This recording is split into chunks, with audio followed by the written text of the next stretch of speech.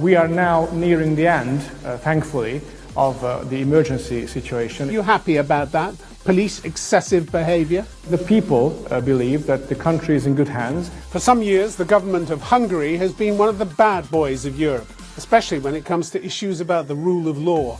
But in March, Prime Minister Orbán secured an open-ended right to rule by decree in order, he said, to fight the coronavirus pandemic. And now the outcry across Europe is much louder. My guest this week from Budapest is Balazs Hidveghi, a Hungarian MEP from the ruling FIDESZ party. Is the government being honest about its motives, or is its new law just the latest move to cement authoritarian rule?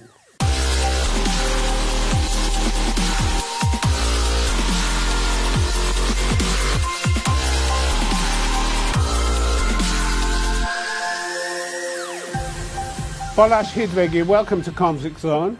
Yes, hello, good morning. Why did your Prime Minister need an emergency law to deal with a pandemic? Everyone else relies on testing, tracing, quarantines, lockdowns, but you had to have a law that goes after people who criticise the authorities. Why? Well, very simply, everything has been done according to the Hungarian constitution. The government, when the pandemic, when the virus situation began, declared a state of danger. It can do it for 2 weeks, and following the 2 weeks is the Hungarian parliament that has the right to decide whether to prolong this or not. And that's what happened.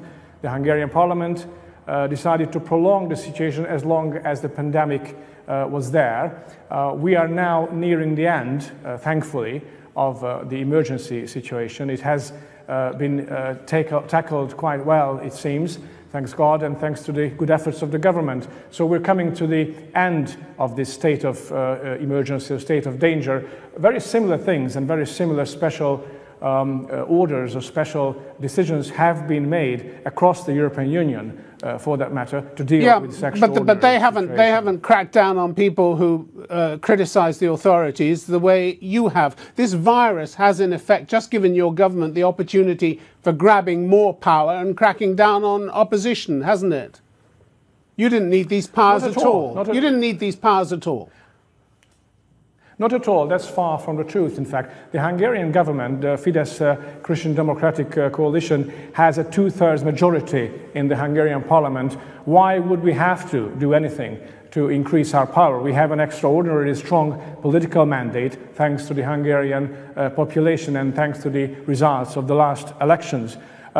We didn't crack down on anything. We just had to deal with a situation that was extraordinary in every sense of the word. Mr. Balazs, I'm thankful that... You say you didn't crack down, but the police said last week, Hungarian police said last week, they'd opened nearly 90 cases of scaremongering against citizens since your emergency law took effect. Let's be honest, this is nothing but a concerted attempt to stamp out criticism of the government and its policies, isn't it?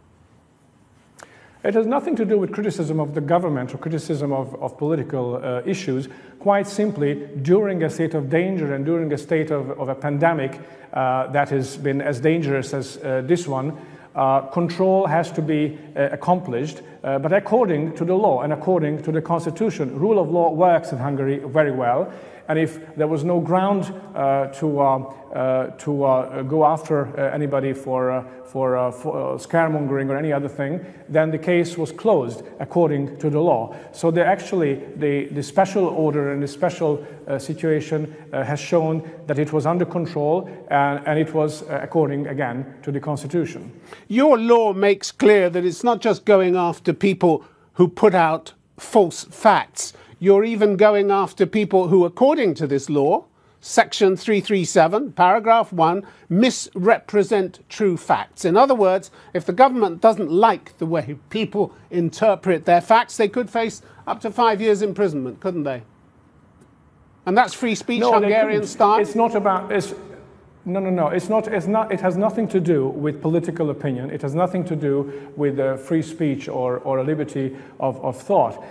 It has to do with spreading fake information, false information that have nothing to do with the facts under a situation, during a situation where there is increased danger of the population because of a pandemic.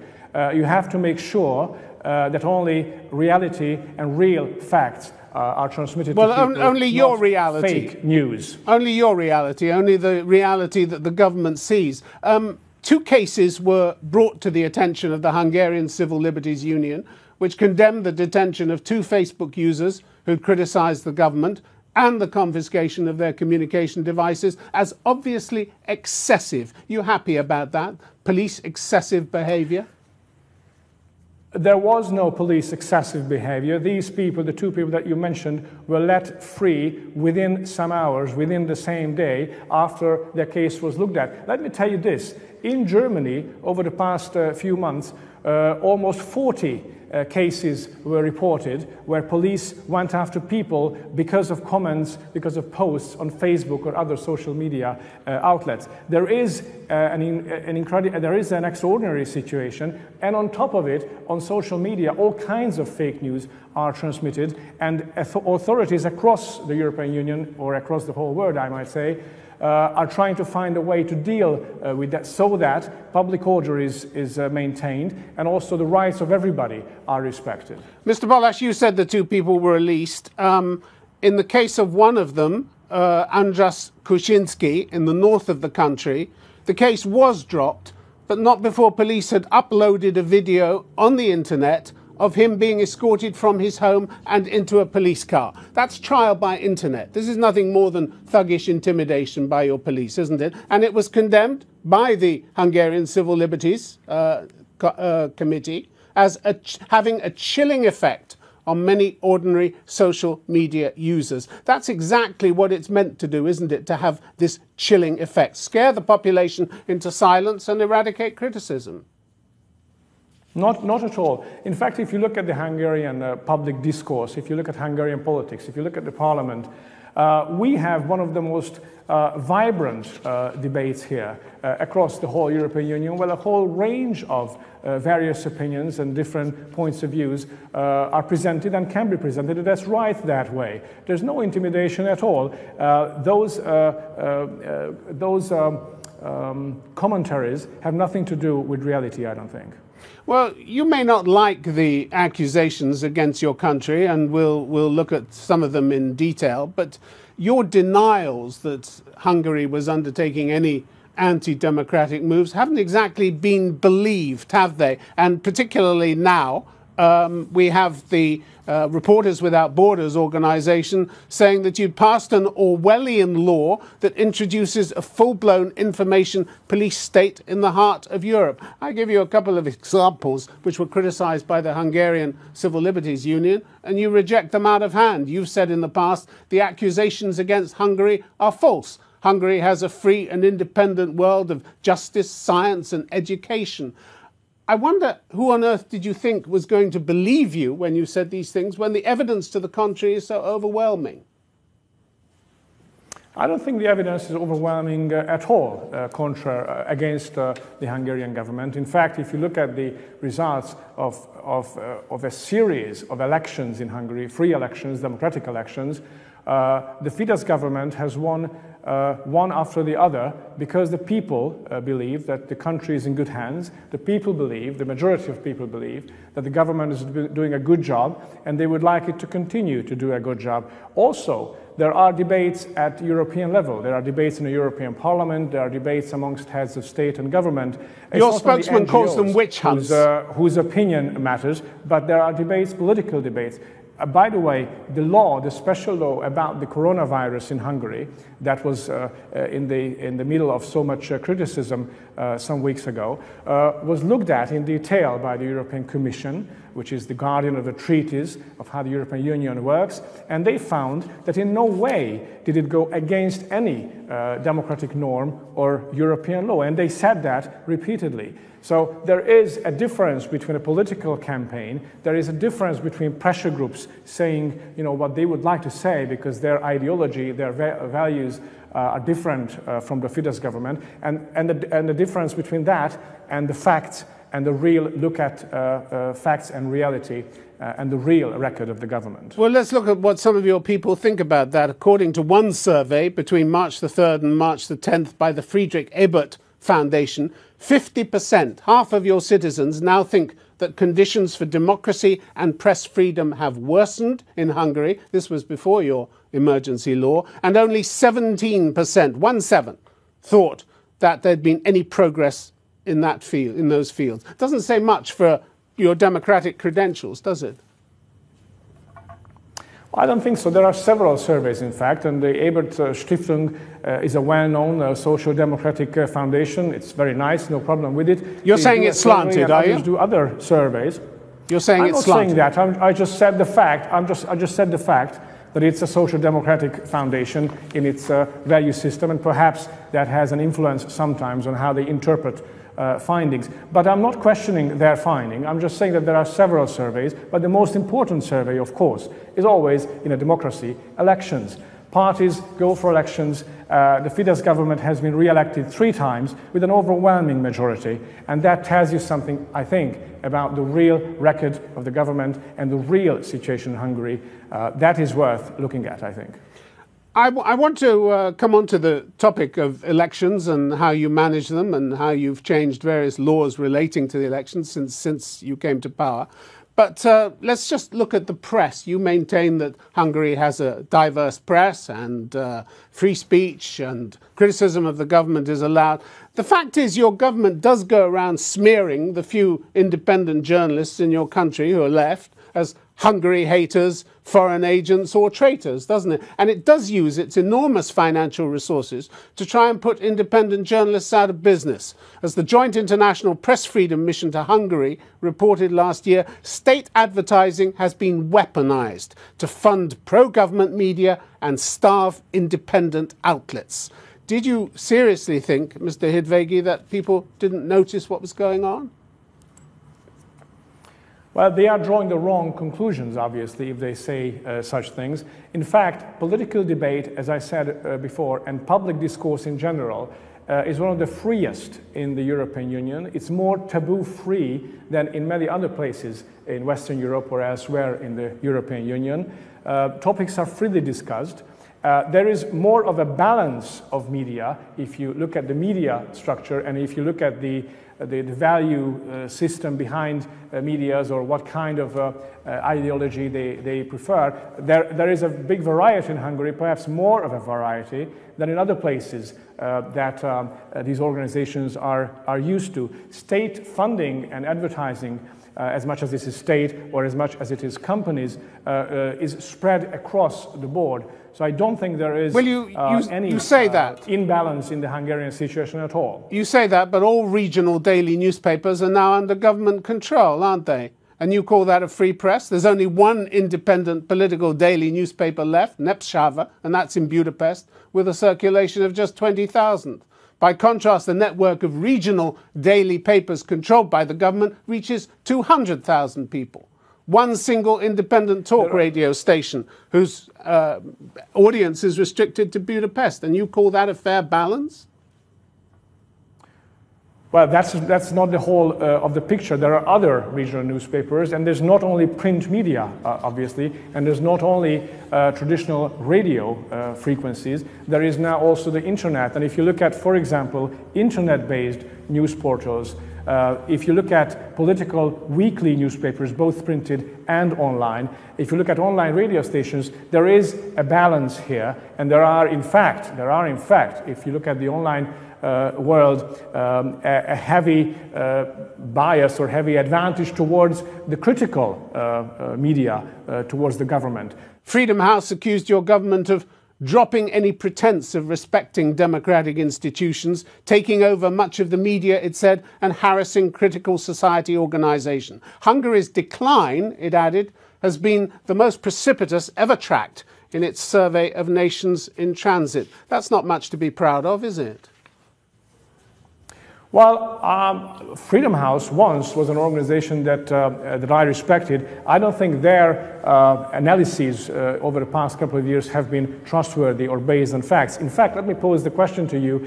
If it were true, just for the sake of the argument, if it were true that there was so little freedom or no freedom in the media or in the public discourse in Hungary, then why and how could we have such lively debates about political issues in Hungary, about social issues in Hungary, about the European Union, and a whole range of other issues in Hungary? Then it would be impossible to have those debates. There is now more of a need for a free press in Hungary than ever before, isn't there? Especially since corruption has blossomed under your party's rule. In September 2019, Europe's anti-fraud office, OLAF, warned that when it came to misappropriation of EU funds, Hungary was the worst performing state in the EU. Nearly 4% of EU-provided money was misused and should have been returned during the 2014 to 2018 reporting period. That's pretty shameful, isn't it? They were looking at, in fact, Olaf, situations and projects that go back to the time before the FIDESZ government. The European Parliament was just voting, by the way, this past week about some of those reports and the functioning of Olaf and other agencies. Those go back to as far as 2005, 2006 and 2007. Those were years before the FIDESZ government began to function. Now, in a more general sense... But 2014 to 2018, you've had time to give the money back. There is corruption everywhere, obviously, in the EU, and they have to be looked into. If you look at the way, for example, investigations by the public prosecutors or by police are initiated based on recommendations by Olaf, this European Union agency, Hungary is amongst the best, in fact, performers of the percentage of how many cases are looked into following Olaf things. There are similar cases with other European Union member states. I reject the opinion that there would be more corruption or significantly more corruption in Hungary than in an average situation in the region or in the European Union. Well, it must be a comfort for you and other members of your party that FIDESZ now enjoys an effective stranglehold over prosecutors' offices, the Constitutional Court, the Curia, the highest court of appeal, and the Audit Office. Grand slam to your party, total control of the organs of justice.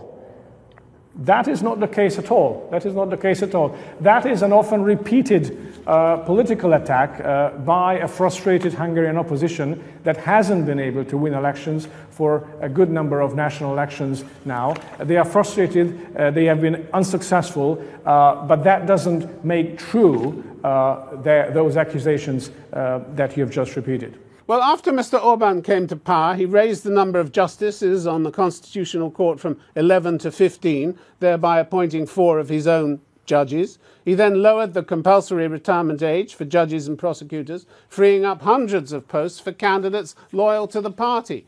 So having all your party's sympathisers in such key judicial positions is hardly a guarantee of impartiality, is it? Well, first of all, the second thing you mentioned, the pension age, that has been withdrawn. It has not been in effect. And raising the number of judges in the Constitutional Court was simply a reaction to the number of cases before the Constitutional Court. Those appointments are not, by the way, not by the Prime Minister, but they are by Parliament, and they are not for life. So there is obviously a normal functioning of judges being on the Constitutional Court and then the Parliament nominating new ones. So nothing really changed just because the number was increased. Mr. Hidveghi, just to guarantee complete control, your party set up a national judiciary office run by Tunde Hando, who just happened to be a student contemporary of Mr. Orbán's, and the way it was set up made it impossible for Parliament to sack her. She's been unassailable for her 9-year term, hasn't she? With power of this kind, owned by your party, the justice system is almost guaranteed to be biased in your favour, isn't it? Not at all. She's no longer, by the way, leader of that organization.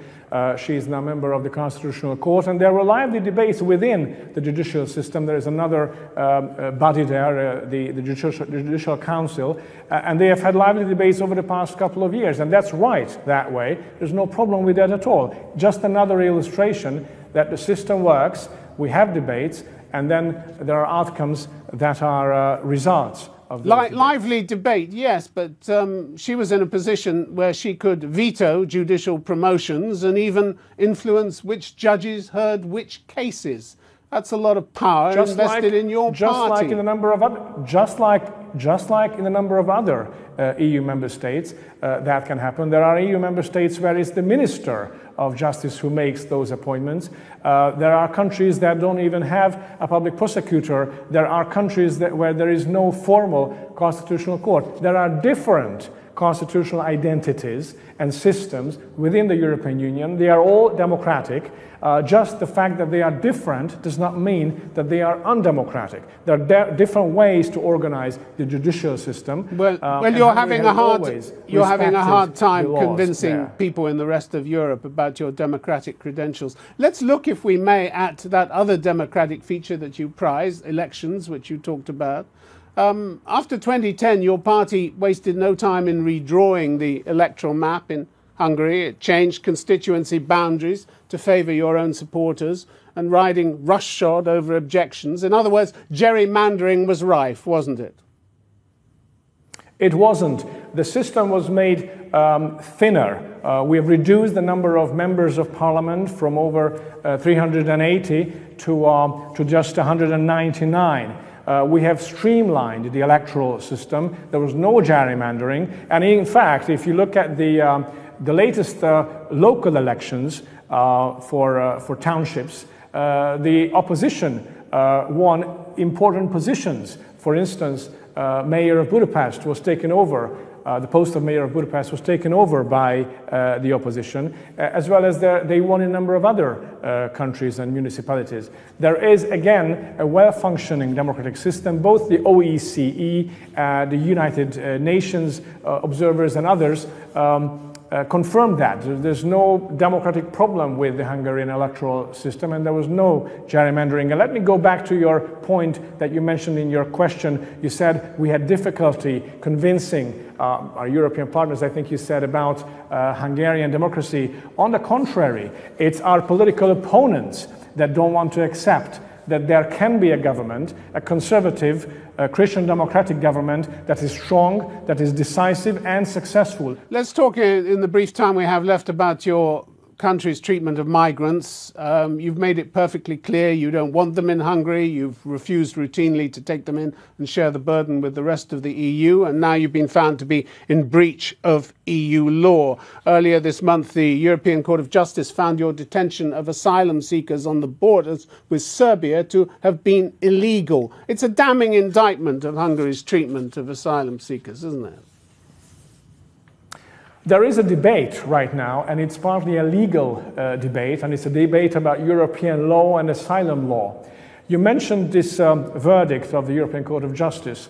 I mentioned another one just a few months ago, that of the European Court of Human Rights, based in Strasbourg and linked to the Council of Europe. They also looked at a very similar case about the transit zone and how migrants or asylum seekers are treated by Hungary, and they found that the transit zone in Hungary, at the border of Hungary, was not detention at all, since it is open towards Serbia in that particular case, and not closed. Well, so that's why the European, you say that, but the European Court of Justice, Mr. Hidveghi, the European Court of Justice said you detained two families seeking asylum in a border transit zone for more than a year, giving them no opportunity to have their detention reviewed by a court, and with no opportunity to lawfully leave that zone of their free will in any direction.